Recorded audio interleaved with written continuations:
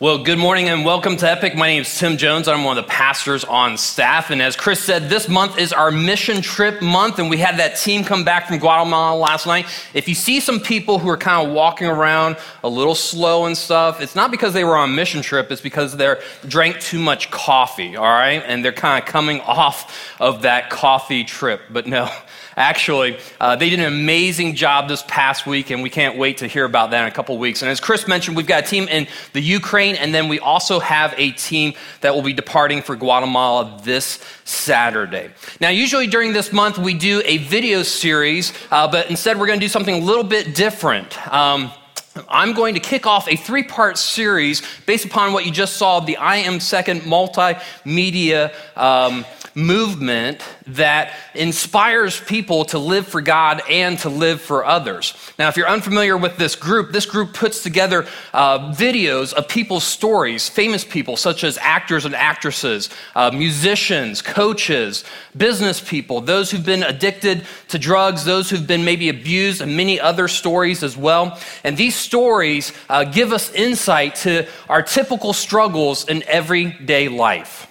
And these stories also give us hope, and they encourage us to find our fulfillment in Jesus. And ultimately, these stories show us that when people put their faith in Jesus, that they can have their lives transformed. So in a moment, I'm going to be showing us a 10-minute clip of someone that you'll probably recognize in just a bit, and then I'll continue on with the rest of our message. Now, I love people's stories, especially when those stories involve their lives being changed by God. When I hear people's stories, it demonstrates and it encourages me that God is alive and that he is personally working in their lives. And it's also amazing to see the intricate details that God takes to show them that he is real and that we can trust him.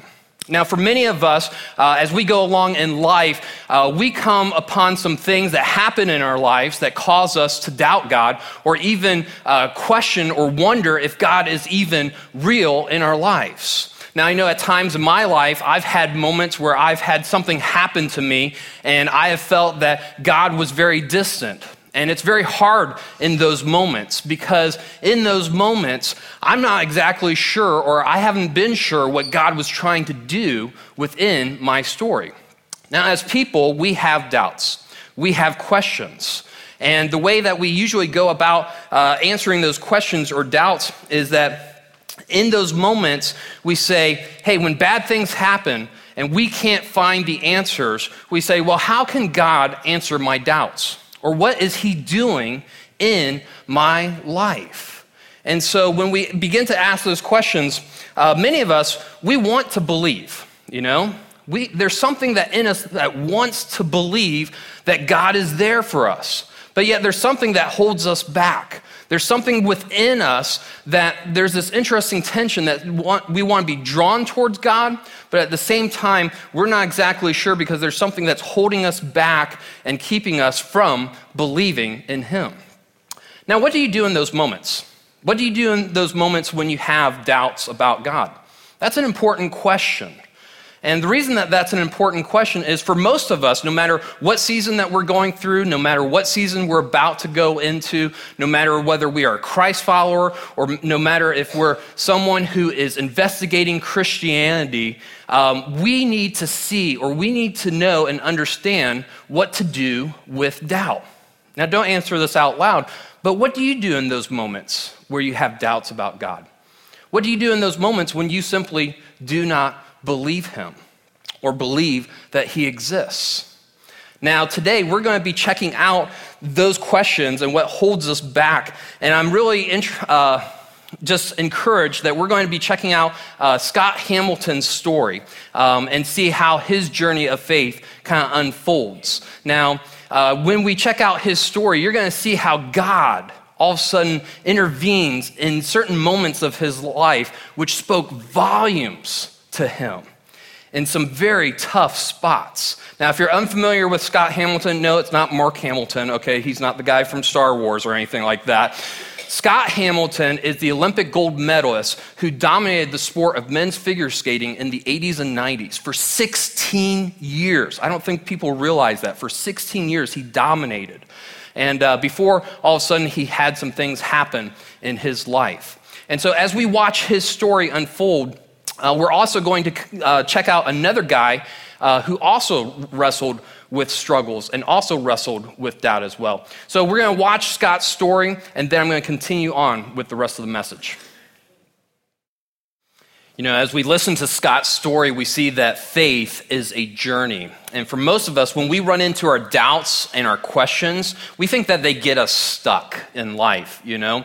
When we come up against things that happen to us, or when things don't go our way, we often kind of put the brakes on and we stop in those moments instead of allowing them to help us to search and to look for hope. And I love Scott's story there, you know? I mean, here's a guy who went through so many different things, and he could have allowed his doubt and his questions to stop him, what he was going through, but instead, he allowed them to help him to search for strength, search for hope. I mean, when he lost his mother, you know, he came to realize that he needed a new strength. You know, and as he battled cancer and survived it, he asked the question of why, you know, and what's his purpose? And then when he met his future wife, he came to find that his strength could be potentially in Jesus. And as he started to date her, he went to church and found that Christianity is a faith of history that actually happened. And I love what he did at that moment. He started to study for himself, to check things out, and it continued to allow him to grow in his faith. And then when he battled that brain tumor, all of a sudden, he came to the point where he thought, you know what, for my strength, I'm going to trust Jesus. And when he prayed with his wife in the midst of doubts and questions, and he found at that moment that he could find strength in Jesus and for everything else that came his way in those moments. And he found that his doubts ultimately pushed him to search and find the answers that he was looking for. Now, when we come up against doubt and questions, when we go up against those things, often we think that it is an issue in our faith journeys. When we have questions and we have doubts, we are tempted to put the brakes on because we don't see how they can equate. We ask the questions, well, how can God answer my doubts? You know, what is he doing in my life? Well, maybe instead of looking at doubts and questions as an issue in our lives, maybe we need to give ourselves permission to look at them differently. Maybe for most of us, we need doubts in order to believe. And when we look at that, we accept that doubt is a natural part of our journey. Now, doubt doesn't throw God for a loop, and he doesn't want doubt to throw us for a loop as well. If we doubt, and it leads to questions, and questions lead to answers, and answers lead to acceptance, then doubt has done a good work. And so if we allow doubt to push us, to help us to search for answers, then we can see how God is personally working in our stories. Now, today I want to check out doubt. I want us to see how doubt can be a good thing. And to help us with that, I want us to check out a guy named Thomas who was a follower of Christ. And he wrestled with doubts and questions. In fact, his nickname was Doubting Thomas. And so if you've heard that and say, well, where did that come from? It comes from being one of Jesus's followers in his inner circle, one of his disciples who had questions, who had doubts. And so let's examine his story as it will give us insight in how we can lay down our doubts, how he laid his doubts down with God as well. So if you would turn to John chapter 20, verse 24, and we'll put those up on the screens as well. Now, as you turn there, let me set the scene for us. So here's Jesus who has come back to life from the dead. And the first person to find out about this is Mary Magdalene. And so she rushes to go she's sad. She doesn't know what's happened. Jesus has been dead. And when she arrives, he is risen from the dead. His tomb is empty. She goes back to the disciples and tells them. And so Peter and John, two of Jesus' main disciples, run to go see for themselves. And as they get there, they discover that the tomb is empty as well. So later that evening, they go back and huddle up with the disciples. And Thomas is not there, okay? He's not there amongst them. And so as they are talking behind closed doors, behind locked doors, because they were fearful that the Jewish religious leaders, that the Romans, that they would try to pin this on them or something, that, how did this happen? Maybe they stole the body. So they are fearful. And all of a sudden, Jesus appears right there beside them. He is alive. He is back from the dead, and he has a conversation with them. And so one of the first things they do after that evening with Jesus is that they go and find Thomas and they tell him what has happened. So that's where we're picking up. So let's see how Thomas responds, starting verse 24. One of the 12 disciples, Thomas, nicknamed Hebrew Jones, that's from another series, nicknamed the twin, was not with the others when Jesus came. They told him, "We have seen the Lord." But Thomas replied, "I won't believe it unless I see the nail wounds in his hands, put my fingers into them, and place my hand into the wound in his side." Now you would think that after following Jesus for almost 3 years and seeing all the miracles and seeing all the healings, that when these 10 disciples, 10 of Thomas's personal friends, come to him and tell them what they have seen and what they have heard from the risen Jesus, that Thomas would be on board with it, but he's not. Now, we don't understand why Thomas wasn't there that first night with the disciples, but here's my gut. Here's what I think. I think Thomas was so devastated that Jesus had died. And from another portion of scripture, it indicates that Thomas was a very loyal person. But when Jesus died, it was too much for Thomas. I mean, how could Jesus, who claimed to be God, died? And so I think Thomas was thinking, I really want to believe, but everything that has happened, how can it be real? I mean, what is going on? So I think when Thomas gives the reply that he gives to the disciples and saying that he needs physical proof, I think it's very appropriate for Thomas. And at least he's honest with his doubt in front of others. And that's kind of like the first step of getting real with our doubts.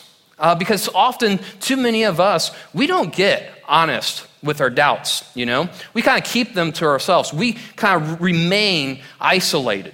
And here's the thing, isolation never leads to truth. And isolation never leads to healing. When we think about doubt is like being on one foot, okay? And poised to either take a step forward or kind of backward.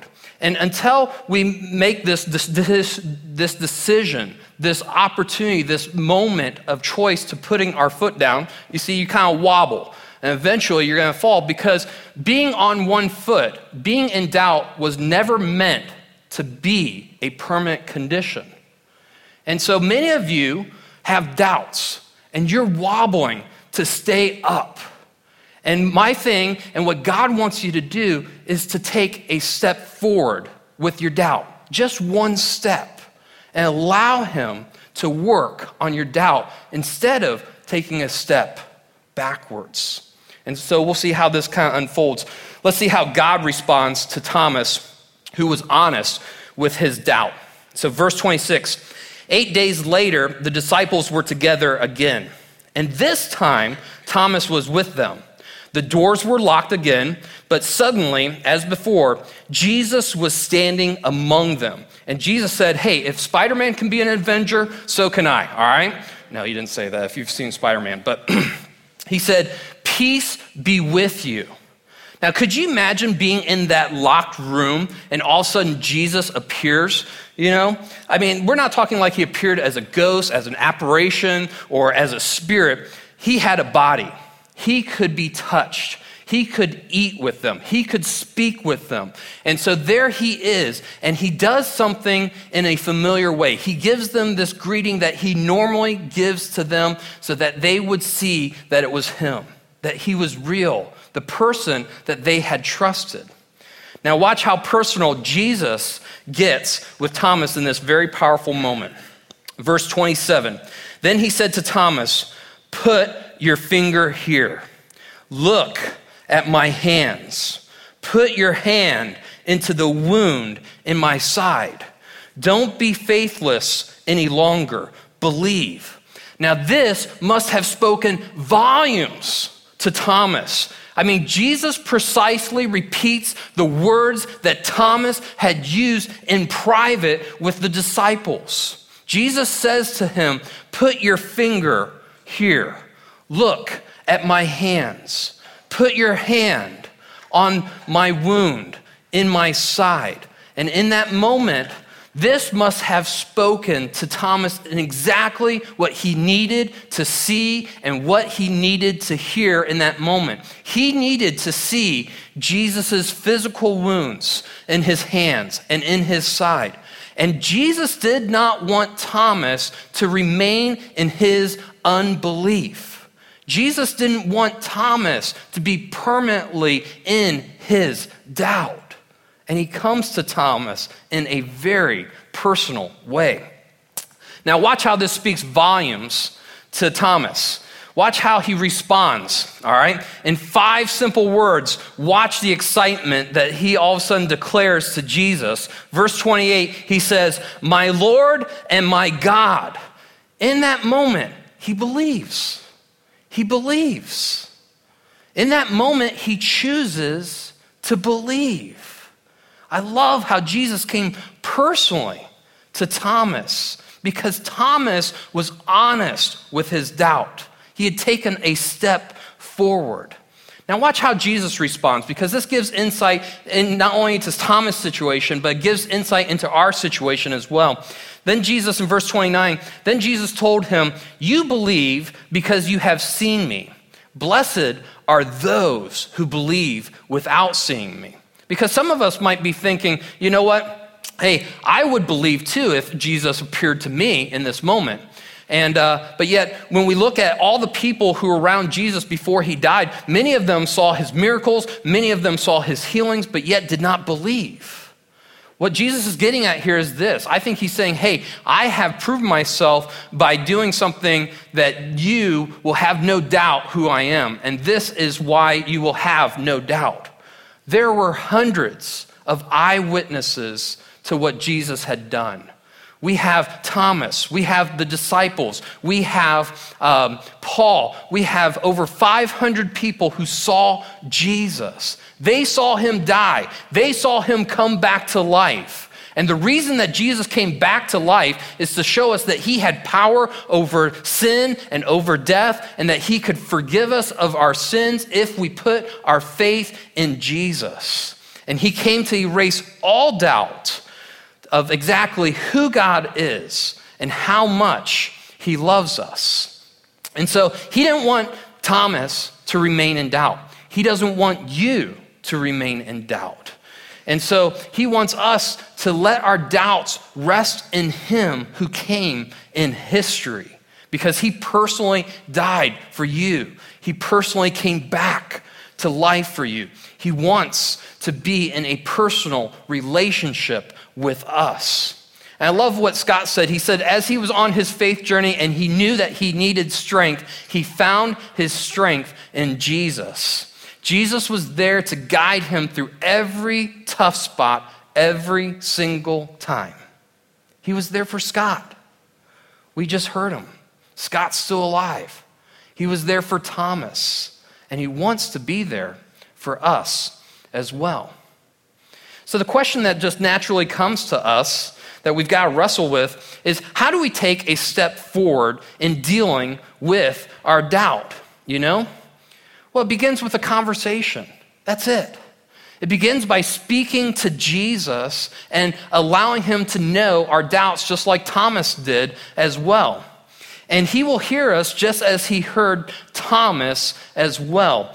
And Now, Jesus isn't going to show up to us physically, but he will reach out to us in a very personal way that will dissolve our doubts and our questions, and that we will know exactly that it is him who has shown up. And when that happens in that moment, just like Thomas, we also should vocalize our belief in Jesus. And so if you're not a Christ follower, and you're not ready to become a Christ follower, God understands that. Maybe for you, the first step is simply just to vocalize your doubts about God and ask him to come personally in your life to show you exactly who he is. And just like Scott, Scott started to study for himself who Jesus is. So maybe for you, it's start to study. It's so that God can reach out to you in a very personal way instead of allowing your doubts and questions to hold you up. So maybe you just need to dive in, do the hard work, be able to vocalize your doubts with God and with others, and so that your doubts and questions don't hold you back and cause you to fall. For some of you, maybe you need to jump into Starting Point, which we offer that's going to come up in September, where it's a safe place to have a conversation about faith, where you can share your questions, where you can share your doubts, and you can sign up for that anytime. For those of you who are Christ followers, maybe you're struggling with something right now, just like Scott faced so many tough spots in his journey. Well, instead of retreating, don't. Often we retreat in those moments and we get isolated and by ourselves. So maybe some of you, you're going through a personal loss. Maybe some of you are going through a personal health issue. Maybe some of you are battling infertility, or maybe some of you are watching someone going through something devastating. Have you asked God? Have you approached him as a father? Just like Scott said. Have you said, God, would you come and comfort me? Ask him for comfort. Ask him for healing. Ask him for another child. Ask him for courage in those moments. Because God is our friend. He calls us his friend. And he wants to be consistently in our lives. And he wants us to constantly be talking to him. He wants to be in every activity that we're a part of. He wants to be in all of our conversation, all of our problems. He wants to be in all of our thoughts. And so we just simply, as we approach the day, we just say, God, you know what? Here's my new day. God, I trust you with my day. As one of those meetings or one of those problems come up that you're thinking about in that morning, you just say, God, I need your help in this meeting. Would you help me to just find the right solution? Or maybe you're battling a decision and it just looks like a very tough decision. Just simply converse with him and say, God, would you help me in that decision? Or maybe you get home and you find out some bad news. Just in that moment, say, God, would you help bring comfort in this situation in that time? Because the key is, here's the key. The key to stop doubting and to start believing is by being in consistent communication with him. Let me say that again. The key to stop doubting and to start believing is by being in consistent communication with him. Because as we constantly talk to him, then it opens up our eyes to seeing what he is doing in our lives. That's what he wants for us. So in a moment, I'm going to close us in a word of prayer, and we're going to end with a song. And in that moment that I pray, it's your time to have a space, to have a carved out time to vocalize your doubts with God. And so if you are not a Christ follower, I want to encourage you to just pray to him, just silently, just say, you know what, Jesus, I've been on this foot and it has been very tough. And so I'm going to take a step. Here are my doubts. Would you meet them in a personal way? And I'll do the hard work. I'll start finding out more about you. And so would you reveal yourself to me? And so vocalize your doubts to him. Begin with that. For those of you who are Christ followers and maybe you're going through something tough, would you approach God as your father and as your friend? Some of you do that. But maybe there's something that you haven't been doing. And so maybe there's something you're going through. Would you vocalize your doubts? Would you vocalize what you're going through to your Heavenly Father, who is your friend, who wants to hear from you, so that you can see how He will meet you where you're at? Now, as we all lay down our beliefs, or as we lay down our doubts, we will begin to see how God is working in our lives and how He is always there. How He always hears us, and how He always will be there with us. So let's go ahead and pray, and you vocalize those things to Him. So Father, we just thank You for who You are. God, we thank You for stories like Mark. We thank You for people like Thomas who followed You and still had doubts and questions. But God, it is amazing when we speak those things to You, when we start a conversation with You, how it opens up our eyes to seeing what You are doing, because You are working. And so, Father, I just pray right now for those who are here, that they would vocalize their doubts to You in this moment. If they're going through something tough, that they would just speak those things to You.